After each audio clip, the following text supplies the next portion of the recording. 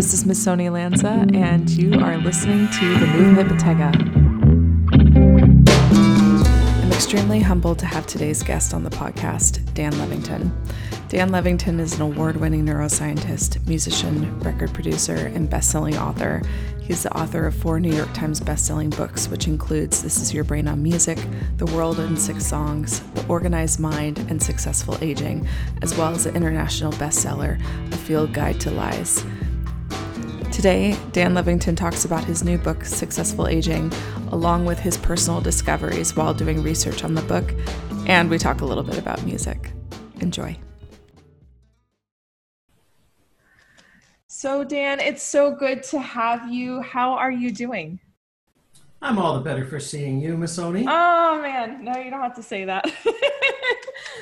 So what have you been up to since all this quarantine been going on? Well, my wife and I are both loving it. We've got so much time to do things that we didn't do before. As I mentioned to my good friend, my dear friend, Brian Nova. Right. Who you know. I do. I do know very well. I took up the ukulele. Oh, nice. And I've also been becoming reacquainted with the piano, which was my first instrument. Yeah. And I've always had a piano, but I had sort of let my skills go. And so I'm working back over some of the old tunes I used to play and trying to get it back. I'm working on Chopin Prelude in E minor and Beethoven Sonata Pathétique, the Cantabile. And it's coming back. It's slow at my age, but it's coming back. And then the lockdown, I mean, I'm stuck in Zoom meetings like the rest of the world. Right. For administrative university things and planning what my next book will be, all of that. Well, speaking of books, you just... Oh, and yes. The high point of the lockdown yes. is I got to sing 2 songs with your boyfriend,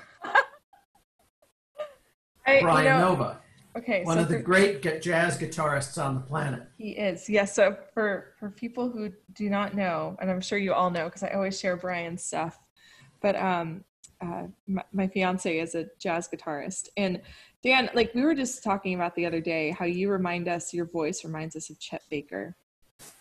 Well, you know, this was the great thing about the collaboration with Brian. I love Chet Baker, but it never occurred to me to sing one of his songs or any of them. I always just put him so high on a pedestal. And Brian said to me a couple of years ago, you know, I got a song for you. And he was right. I get a completely different reaction to that song than to other songs that I sing. Much more positive reaction. And, you know, it's a whole other dimension of musicianship. Right. Which is having the knowledge of repertoire and the ears to be able to do what Brian did and say, you should be singing that song. That's what the great record company presidents do. He has an uncanny ability to kind of hear how to bring out the best in people. It sure brings out the best in me. Yeah. Things I didn't know were there. Man, I don't think that's that hard to do though. But so you just, speaking of your next book, you have a book out that you just released called Successful Aging. And for those who are not familiar with what the book's about, do you mind giving a brief synopsis of how that book came to be? I'd be happy to. The book Successful Aging is my take on what neuroscience has learned about the aging process. And of course, you begin aging the day you're born. So right. It looks at the lifespan from birth to death and the various changes the brain undergoes and the things we can do to tilt the balance in our favor so that we'll have happier, healthier, and more rewarding lives. And the impetus for it was that my parents turned 80 7 years ago. And they said, okay, smarty pants, son of ours, neuroscientist, what should we be doing different? And so I looked for a book to get them so I could just be done with it. And there wasn't one. And so, as with my other 4 books, I ended up just writing the book that I wanted to read. There you go.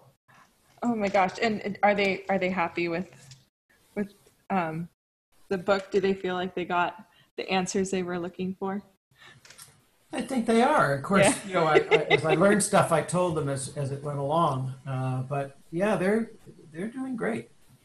Well, so in the beginning of your book, you're talking about how, which really, I never even would have thought of this, because on my side of the world with anti-aging is all about fascia and tissue and movement. And that's kind of how we'll tap into the nervous system on some of those things. But you were bringing up how you can project the likelihood of someone's aging journey based on their personality traits from a young age, and predict what, if they don't become conscious of what is likely to happen, they can have an unfortunate situation gone. Do you mind talking more about that? Well, it's interesting, and it's counterintuitive.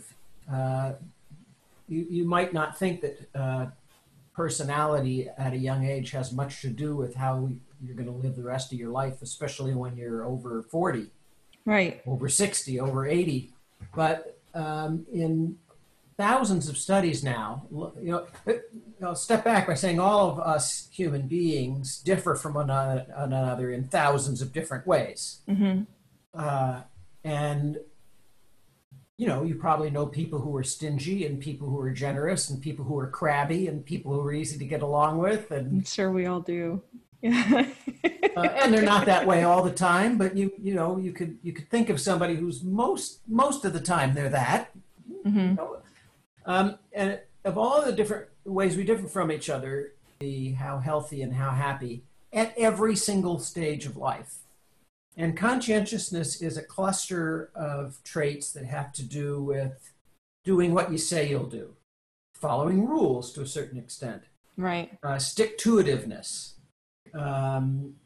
attention to detail, a little bit of, I guess, tenacity, and finishing what you start. And if you unpack it, the conscientious child is less likely to cross against the light, and so less likely to get hit by a bus. Right. Or run over by a truck. And, the conscientious 20-year-old is going to follow at least some minimal rules and not end up in prison. Right. Conscientious adults, let's speed up to older adults, say over 60. Where you'll be in about 30 years. So 35 years, perhaps. Around there. After 60, conscientious adults have a doctor. Yeah. They see the doctor when they're sick. When the doctor tells them what to do, they actually do it.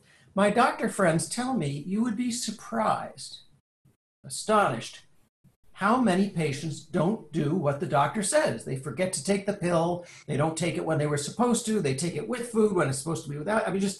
These are not conscientious people. Right. And so conscientiousness predicts all of these things. Conscientious people don't run out of money. They don't live beyond their means. They may not be wealthy, but they adjust their expectations to live within what they've got. Right. And additionally to when you were talking about personality, so you were talking about the developmental triad of genes, culture, and opportunity.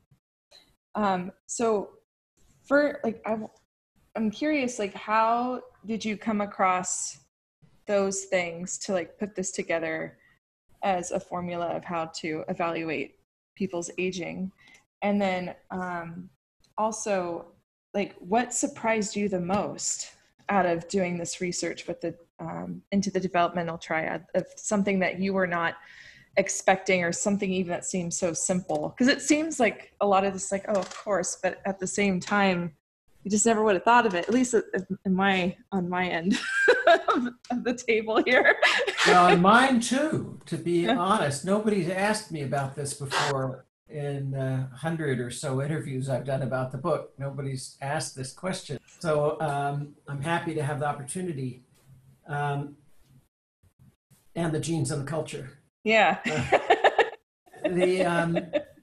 The fact is, in writing the book, I knew a lot of the literature and I knew what I wanted to say. And then I read 4,000 papers to learn more and extract from them different things that I could say. And it was after I more or less had the book in place, after the first 10 or so drafts, that I was talking to my wife, Heather, who you know, and who's a neuroscientist. Yep. Over dinner one night, and she said, "Oh, it sounds to me like what you're talking about is the developmental triad." And I said, "What's that?" And she said, "Well, it's genes, culture, and opportunity." She said, "Those are the three factors that influence a person's personality and the course of their lives." And I guess as a neuroscientist myself, I kind of knew that, but I didn't know it was a thing. Yeah. So that changed the way I framed the book. Right. After the book was written, I went back over and rewrote it really another 40 times. The draft you're hearing on your audiobook is draft 50 or 51. Mm-hmm.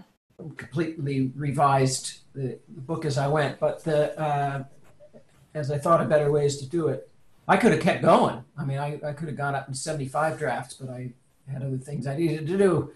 Yeah. But the idea behind it is that your genes predispose you to certain things. Right. But they're not a prescription. They don't guarantee anything. Right. The culture you're raised in is an overlay of influence. So take the trait of politeness. Mm-hmm. What the Japanese consider polite and what somebody from New York City considers polite are two very different things.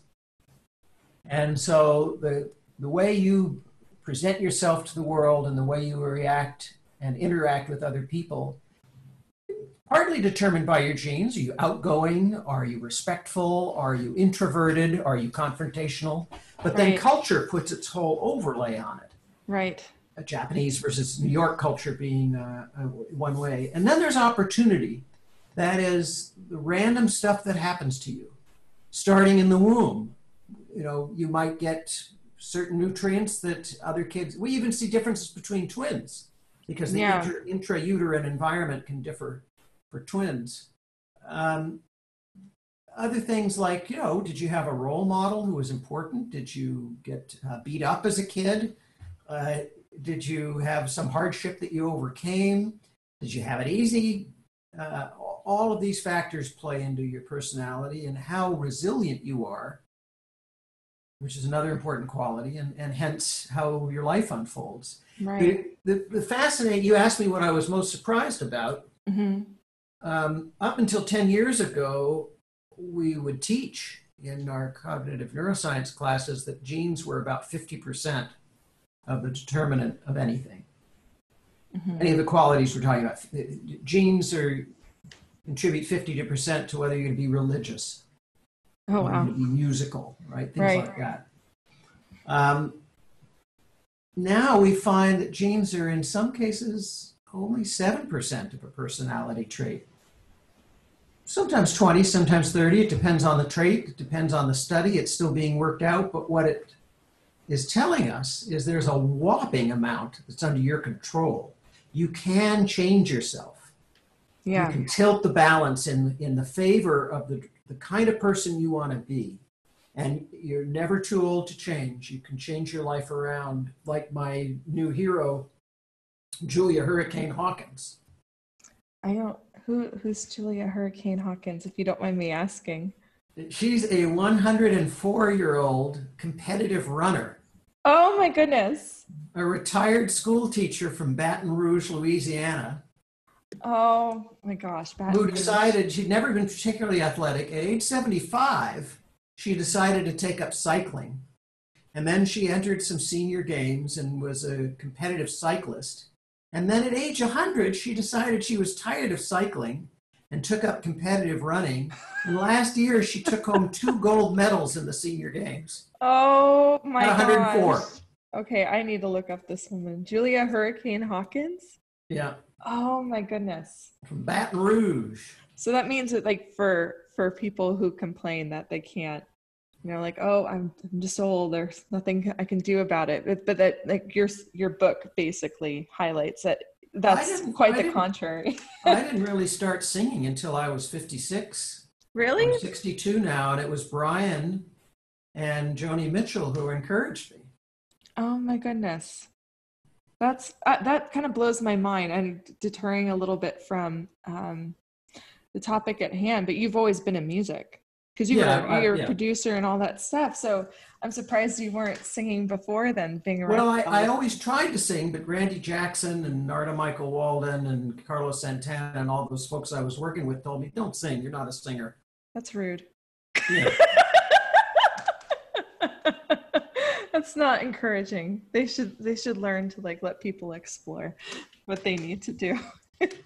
So when going back into your book here, you had what was some of the things that you feel like shocked you, even outside of genes, like things that you've changed in your personal lifestyle based on the research you've gotten from the book? Well, I think the big thing is, I'd say 2 big things from the research. And a lot of this, I should say, most of what's in the book, we've only learned in the last 10 years. Yeah. This field of neuroscience has exploded, and we know a lot more about the aging brain. And again, by aging, I mean anything after, 1 day old. Right. And there are things that we can do starting in our 20s and 30s that can put us on a better path for later. But at my age, I changed 2 things in response to the book. One is I've become much more fastidious about sleep. Mm-hmm. I follow my own advice. I go to bed at the same time every night, and I wake up at the same time every morning, and I practice good sleep hygiene. I try not to get overly excited within 2 hours of bedtime. I don't have coffee after 3 o'clock in the afternoon, these kinds of things.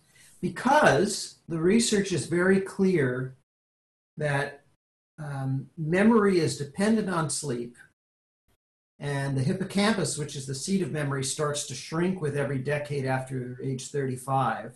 Right. By the time you're my age, 1 disrupted night of sleep can screw up your memory for 2 weeks. Oh, wow. So I don't want my memory screwed up. I don't want to forget how to play the Sonata Pathétique, so, right. Or how to pronounce hippocampus. So the other thing I changed is I recognized that I learned and then recognized in myself that with aging comes a tendency to become complacent, to not want to try new things.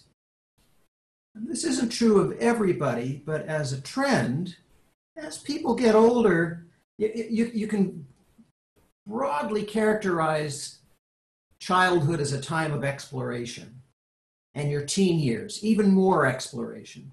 In your 20s, you're trying on a bunch of different things, maybe a new job, you experiment with different circles of friends.